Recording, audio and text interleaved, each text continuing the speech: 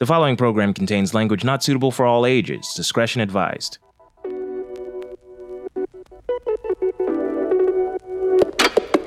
As I made very clear in the last episode, it was once a massive undertaking just physically getting anime from Japan to the US. Just imagine if I told you in 2019 that you had to go anywhere but your own couch just to watch anime. You would call the police.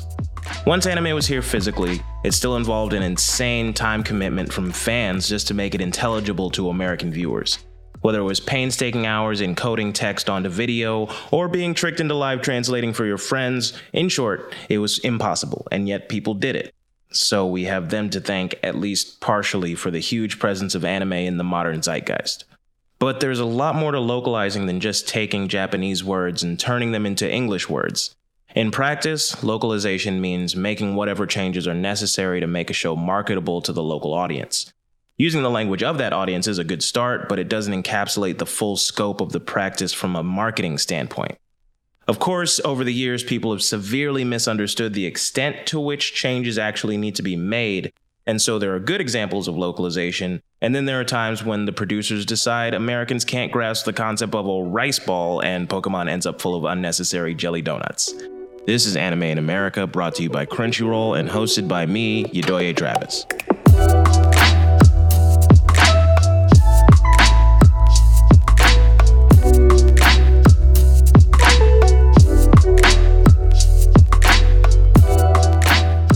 If you're still not sure what I'm talking about, there are plenty of things in the American lexicon that you would have never guessed were from Japan.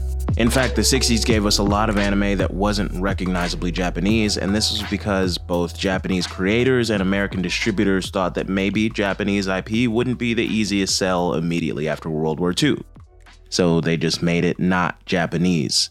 Osamu Tezuka's Astro Boy began a lasting trend in anime of heavily anglicized characters that minimally reflected the culture they came from, and were therefore believed to be more marketable to Western audiences. I will cheer you, you're a hero, as you go, Astro Boy! By the 80s though, as we inched further away from wartime tensions, anime became more acceptable in its unedited state, attracting American distributors who wanted to capitalize on the space opera craze following the release of Star Wars. In fact, by this time, the cultural exchange between Japan and the US was already starting to blossom, with an agreement between Marvel and Toei that brought a successful tokusatsu adaptation of an American series to Japan in 1978. That series was Spider-Man.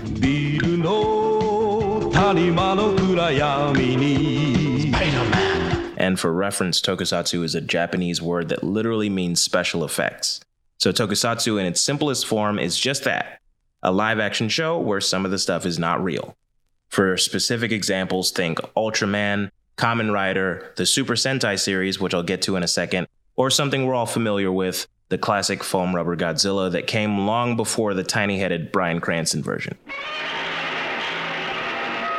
Marvel and Toei's deal was made before Dragon Ball Z became Toei's crowning achievement, and long before Marvel joined the Disney family and fell into constant conflict with Sony over the very same property. The deal gave each party rights to use the other's characters in any way they saw fit. And in fact, Toei originally planned to make Spider-Man a secondary character to mythological Japanese prince Yamato Takeru. They eventually backtracked and left Spider-Man in his primary role, but then they did all this other weird shit with it. They threw out Peter Parker entirely, and so Spider-Man's alter ego became Takuya Yamashiro, a motorcycle racer who gets injected willingly with blood from the spider alien Garia, giving him spider powers and allowing him to carry on Garia's fight against the evil Professor Monster. Spider-Man. I'm sorry, what? They also gave him an arguably unnecessary giant robot named Leopardon, a concept Toei would later incorporate into their Super Sentai series, which you may not know by name, but is actually one of the most popular American series of all time, with literally billions of dollars in toy sales in its first 8 years. And if you're thinking, hey, what if I'm too dumb to Google that? Well, that is what podcasts are for. Even though I guess you had to Google this podcast to find it. Not knowing Super Sentai doesn't make you dumb, it just makes you American, and that makes you dumb.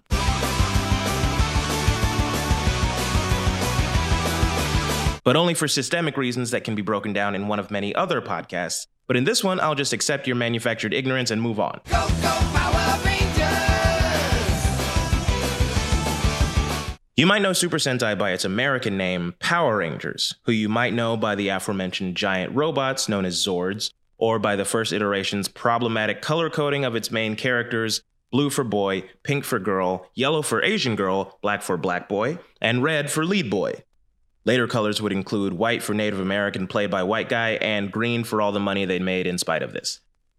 Power Rangers is an American localization of Super Sentai, originally adapted by Saban Entertainment in 1993, using entirely new footage and storylines interwoven with battle scenes from the original series. And I don't know if it's better or worse that the American cast was decided after the costumes were made, but I do know that it's not surprising. The Power Rangers are undoubtedly the most popular Saban property, having sold over $6 billion in toys for Bandai in its first decade on the air. And Saban have continued to adapt Super Sentai series, beginning with Kyoryu Sentai Zyuranger in 1993, all the way up to Tokime Sentai Go Busters in 2019. The rights have changed hands a couple times, with a brief stint at Disney before returning to Saban in 2010, and ultimately to Hasbro in 2018, in case you thought the series was created to do anything other than sell toys.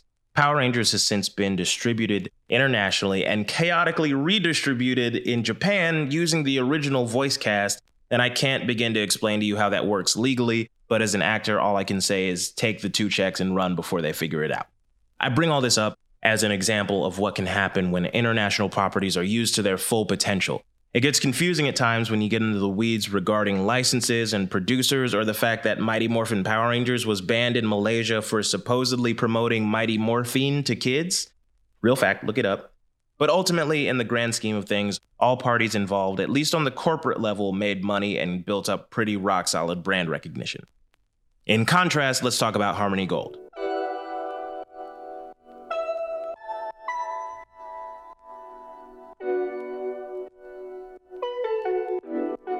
Harmony Gold is an American television production company and real estate developer, LOL, whose founder, Frank Agrama, narrowly escaped prison just a few years ago, and whose Wikipedia page contains an alarming number of references to famously corrupt Italian Prime Minister Silvio Berlusconi. And I don't mean in passing. I mean in 1976, Frank Agrama sold broadcasting rights from Paramount Pictures to Berlusconi's Mediaset company, which at the time was just starting, but years later was found in a study by the American Economic Association to have made young Italians more vulnerable to populist rhetoric and therefore more likely to vote for Berlusconi, who, for reference, would later be convicted of soliciting sex with minors, for which he would later be acquitted, because why wouldn't you be able to do that? And I'm not saying Frank Agrama is responsible for or in any way directly involved in any of the 20-plus legal battles Berlusconi has been through. I'm just saying he definitely was, and in fact his home was raided in 2006 in connection with an Italian investigation claiming that he had inflated prices of the rights he originally sold to Mediaset, so that through means I do not understand, Mediaset could pay huge dividends to its top executives, and Frank only avoided jail time due to a technicality based on his age. Of course, all this info is better suited for a way more in-depth political conspiracy and maybe famous pedophile podcast, but the fact that Harmony Gold is so deeply rooted in the dealings of a massive propaganda empire run by an egomaniac really sets the stage for why everyone seems to hate them so much. So what is Harmony Gold as it pertains to this story? Well, as I said, it began in 1983, 4 years after Frank took a trip to France, where he met and agreed to partner in distributing international film rights with Patty Chan Mei-yu and Catherine Shu Mei-chun, 2 businesswomen from Hong Kong, the former of whom is the owner of the Wilshire Group of companies. And I'd like to think the 2 of them held some significance before the events of this episode, but if they did, their SEO game is trash, because all searches yield results after the year 1979, when Chan founded the Hong Kong-based Harmony Gold, and Frank founded Agrama Film Enterprises in LA, only establishing Harmony Gold USA a few years later. Harmony Gold USA's first project was a mini-series depicting the life of Shaka Zulu, chief of the Zulu people from 1816 to 1828, which a 1986 piece in the LA Times said reduced Shaka and the Zulu people to violent barbarians, noting that the story was mostly told through the perspective of an Irish doctor and not Shaka Zulu himself, and basically challenged its audience to ask what would have come of South Africa if it weren't for the intervention of white settlers. So if the series can be summed up in a word, I guess that word would be controversial, only because Frank himself staunchly denied that the film was racist at the time, despite claims from South African literature professor Mazisi Kunene that it was like Hitler doing the history of the Jews. And long story short, these are the people that made Robotech. As is the case with Power Rangers and most other series brought to the US, the main hurdle in localizing for an American audience is the content itself.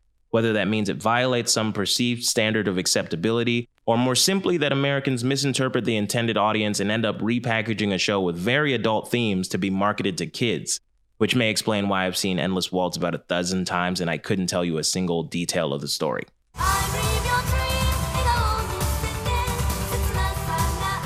In the case of Robotech, however, the biggest hurdle was American syndication laws. When Carl Macek was hired to adapt anime for Harmony Gold in the mid-80s, he immediately settled on Super Dimension Fortress Macross, as I mentioned in the previous episode. And had they followed their original plan, it would have been the first legal anime home video release in the US. But they abandoned that plan and decided to air it on TV, and American rules required that a syndicated show be able to run at a minimum of 5 episodes a week for 13 weeks. Because as we all know, artists are at their most creative when they have strict production minimums, like an 8-episode anime podcast, to give a non-specific example. So, in similar fashion to Japanese Spider-Man and Power Rangers, Carl Macek took the rights he had and did whatever the fuck he wanted. Macross had aired weekly in Japan for only 36 episodes, so Carl took 2 unrelated giant robot series, Genesis Climber Mospeada and Southern Dimension Cavalry Southern Cross, the longest title I've ever heard, and he just tossed them in with Macross like an undergrad student using 15-point periods in a 12-point essay. And he made a hit.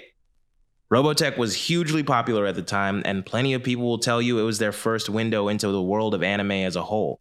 But beyond that, Harmony Gold didn't really have a lot of success. There were spin-offs, including the aforementioned Robotech the Movie, which was shown in 1987 at the Animation Celebration Festival, where Jerry Beck worked with a man named Terry Thorin, who refused Jerry's request to pick it up for further distribution. Yet another person who viewed it as a Saturday morning cartoon. And first of all, I have to stress that you can watch cartoons on any other day. Yu-Gi-Oh! Played on Sundays. I don't know what this Saturday morning shit is. I don't know where it comes from. But I digress. In probably one of the most significant events in early anime history, Jerry Beck and Carl Macek met during the screening of Robotech when they both snuck off to watch the crowd's reaction.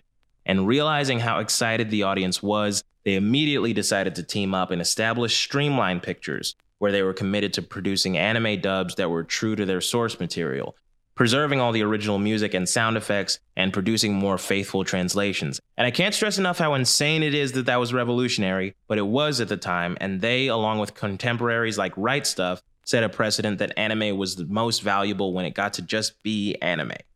I can't say with 100% certainty that Jerry's boss would have been more receptive to anime if he had seen Macross in its original form, but I am also dumb, so take everything I say with a big grain of salt.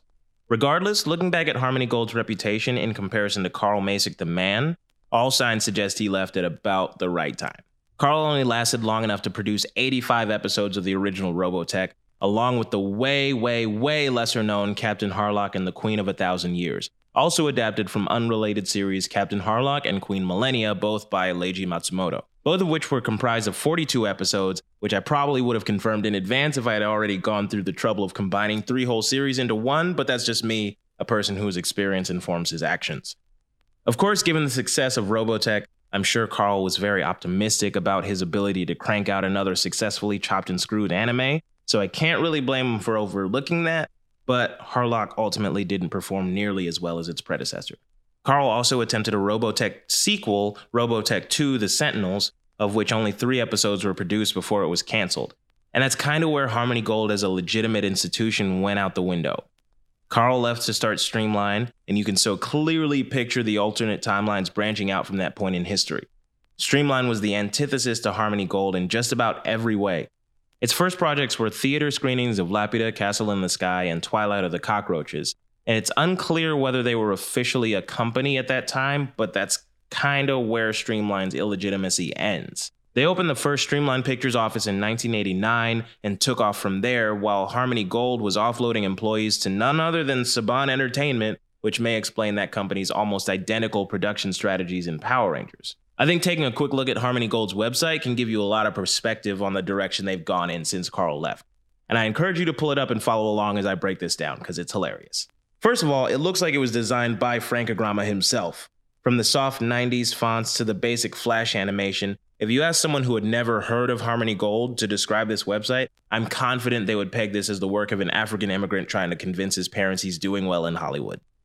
From left to right, the home menu lists theater, a good enough start considering they do own and operate the Harmony Gold Preview House in Hollywood. It then moves on to entertainment, a category under which the word theater might fall under some circumstances, but I'll give them the benefit of the doubt on this one considering it is a specific space after all. Dead center, directly under their logo where you'd never expect it, is Robotech, which again falls under entertainment. The most entertaining thing about it being that if you click on it, it just redirects you to a better website, robotech.com, where you can find all the merchandise and modern web design that frankly just wouldn't make sense on Harmony Gold's main page. Just to the right of that is, quite ironically, a hard left turn to real estate, which redirects to harmonygoldproperties.com. And I'll admit, perspective is key here, because the phrase Harmony Gold kind of fell off and started doing real estate sounds a lot worse than, yo, my landlord produced a Shaka Zulu miniseries. That's crazy. But that is neither here nor there. Finally, one more space to the right. You'll see About Us, and your impulse might be to say, no, I think I've seen enough. But there's so much useful information in there, like the fact that Tobey Maguire is attached as a producer on the live-action Robotech, which I'm only adding in hopes that you'll respect the deep commitment required to bookend this long setup with Spider-Man-related content. Spider-Man. So, all that may seem very unfair to Harmony Gold and Robotech, especially considering they served such a key role in introducing so many American fans to anime. Why should you care what their website looks like if they're responsible for one of the greatest anime adaptations of all time? Well, it's not really about what they did at the time that fans are uptight about. It's all about how they've conducted themselves since. The key difference between Streamline Pictures and Harmony Gold really comes down to their emphasis on money.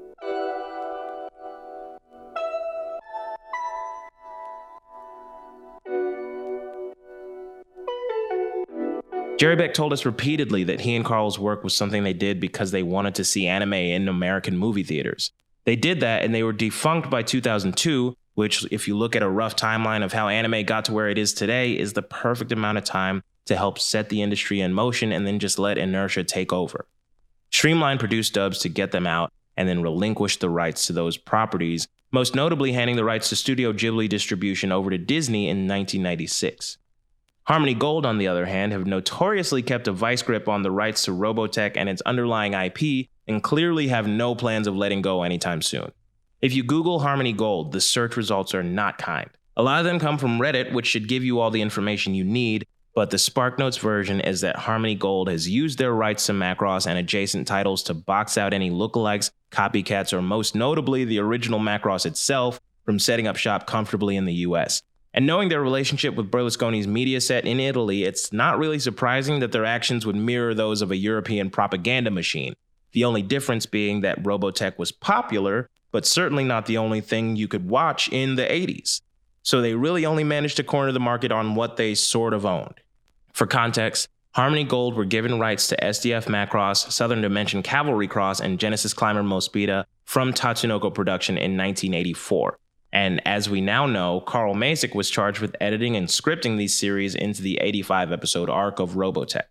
Simple enough so far, but of course it gets worse. Robotech was first released in 1985, and it's since been declared that Harmony Gold maintains the rights to the Robotech brand in perpetuity, to do with whatever they so choose. And yet they've also held onto the rights for all its constituent properties for the past 34 years, renewing them once in 1998, and again in 2002, which pushed the expiration date to March 2021. And in all my research, I haven't seen a single viable reason for why they need to last that long. In short, they ain't doing shit with them. And yet, at Anime Expo 2019, they announced once again that their rights would be extended indefinitely. As I said before, Harmony Gold started production on Robotech 2 The Sentinels, which was canceled, ending Carl Macek's tenure. And they did later produce Robotech The Shadow Chronicles in 2006, which according to their own website is incredible. But other than that, what do they really need those rights for? At first glance, it looks like their whole MO is just to litigate competitors out of existence, which thankfully they haven't always had the power to do. But if you take a closer look, that doesn't have any effect on their approach. It really seems like they're just holding on to their one successful property for the sake of brand recognition and money. I mean, if you Google the words Harmony Gold lawsuit, the number of results are very telling. Really, outside of almost certainly tossing out my rental application when I lived in LA, it seems like Harmony Gold does nothing but litigate. And to be honest, I can't say that I really understand all the details of their legal troubles, of which there are so many, but let's see if I can sum it up without staring at my notes for an hour.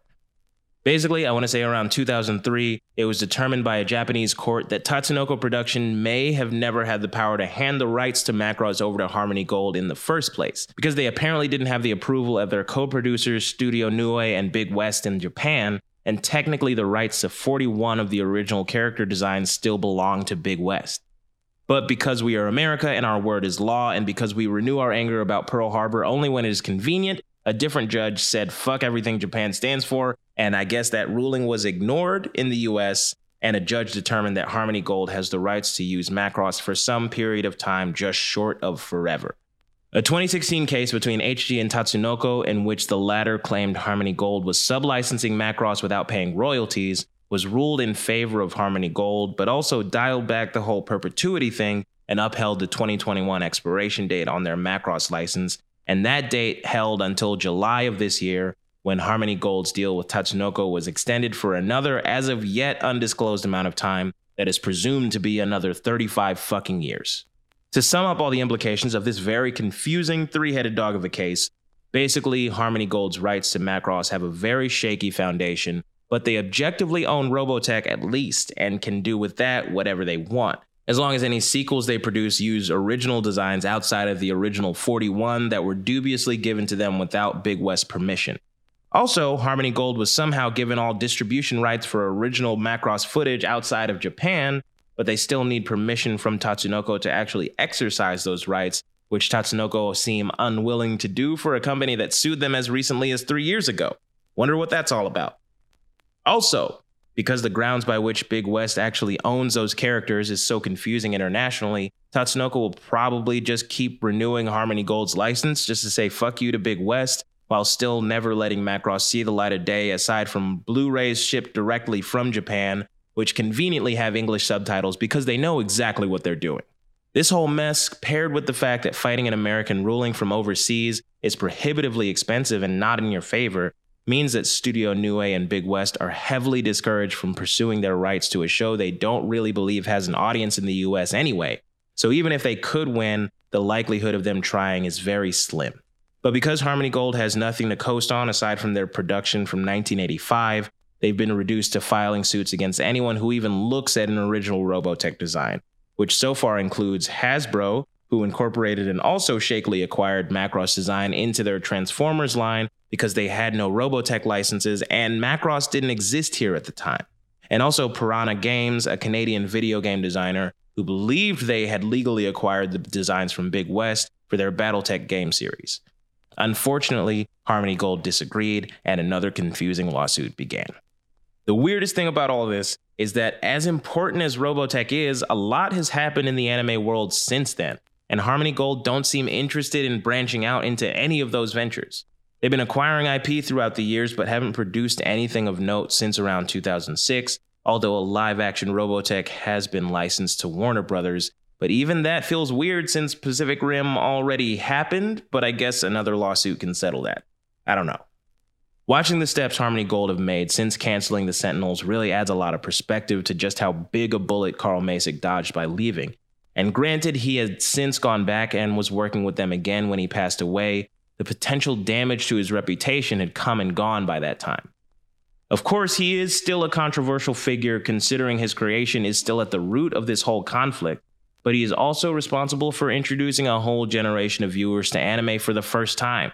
And his work at Streamline Pictures, where he helped bring so much untouched anime into the mainstream, more than makes up for keeping one, albeit very important, series out of the public eye.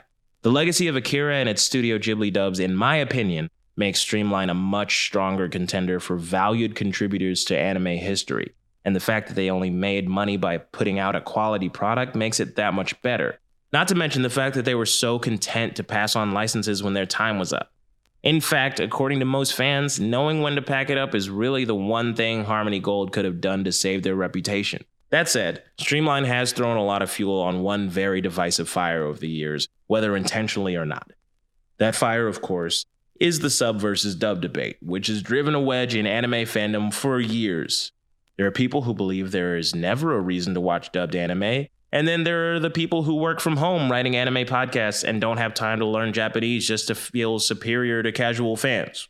For anyone unfamiliar, there's been a debate raging for as long as anime fandom has existed over whether real fans should watch anime with subtitles or with English voice actors. I would personally like to plant my flag in the ground and say that if you don't speak Japanese, it doesn't matter. The argument I hear most often is that the Japanese voice acting is just better, and to that I say, how the fuck do you know? If you don't speak the language, there's no way you can discern good Japanese voice acting from bad English. If you can, I hate to be the one to tell you this, but you speak Japanese. So good luck with your new job at the UN, I guess. Congratulations. Also, just consider a point Roland Keltz made to me, that the Japanese artists themselves, in many cases, prefer fans to watch the show in their own language so they're not focused on reading while the art they work so hard on is just passing by. Also, consider a point made by me that subtitling eliminates the need for voice acting and editing jobs, and as we learned in the previous episode, subtitles can be done with a very quick turnaround and a small team. So what I'm saying is that dubs create jobs and stimulate the economy in the countries where they're produced, so regardless of how you feel, they are a necessary evil. Also, back to a legitimate point by Jerry Beck, people who don't already watch anime aren't really interested in reading subtitles. To return to the argument on what goes into localizing anime, the whole point of the process is to sell it to a new audience. And part of that process is presenting it to them in their own language, which is exactly why Streamline Pictures only produce dubbed anime, to attract new fans to something that doesn't feel threatening or antagonistic, which anime fandom often does. So sure, you can individually decide that you prefer to watch anime with subtitles. Maybe you have a lot of free time, I don't know. But maybe take into consideration that when you have an elitist attitude about who's a real anime fan, you're not only being a weirdo edgelord, but you're also keeping anime away from fans who are just as deserving as you are, which I would argue makes you the Harmony Gold of people. Harmony Gold itself has maintained its loose grip on the anime industry by exploiting people's interest in a single franchise, knowing that a lack of access to the original Macross and related merchandise will inevitably drive people to their Frankenstein version of the original product. Meanwhile, Big West and Studio Nue have effectively given up fighting for it because the legal fees would be prohibitively expensive to reclaim a franchise that has technically never had an audience outside of Japan anyway. And the fact that companies like this survive because of legal confusion while the Streamlines of the world come and go is a travesty and ultimately only hurts the anime industry. And my point is that if you force subtitles on new fans, you are as bad as that. This has been another episode of Anime in America. Come back next week when we'll be diving into the first anime conventions to hit the United States.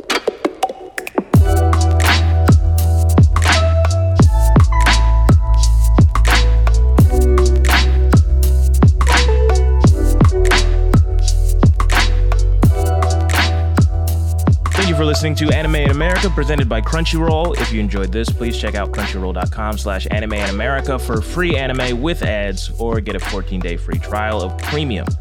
You've heard it before, but please leave us a review and rate us so more people can discover the show, or just share it with a friend. This episode is written and hosted by me, Yodoye Travis, and you can find me on Instagram at Professor Doye or Twitter at YodoyeOT. This episode is edited by Chris Lightbody and produced by me, Braith Miller, Peter Fobian, and Jesse Goldsberry.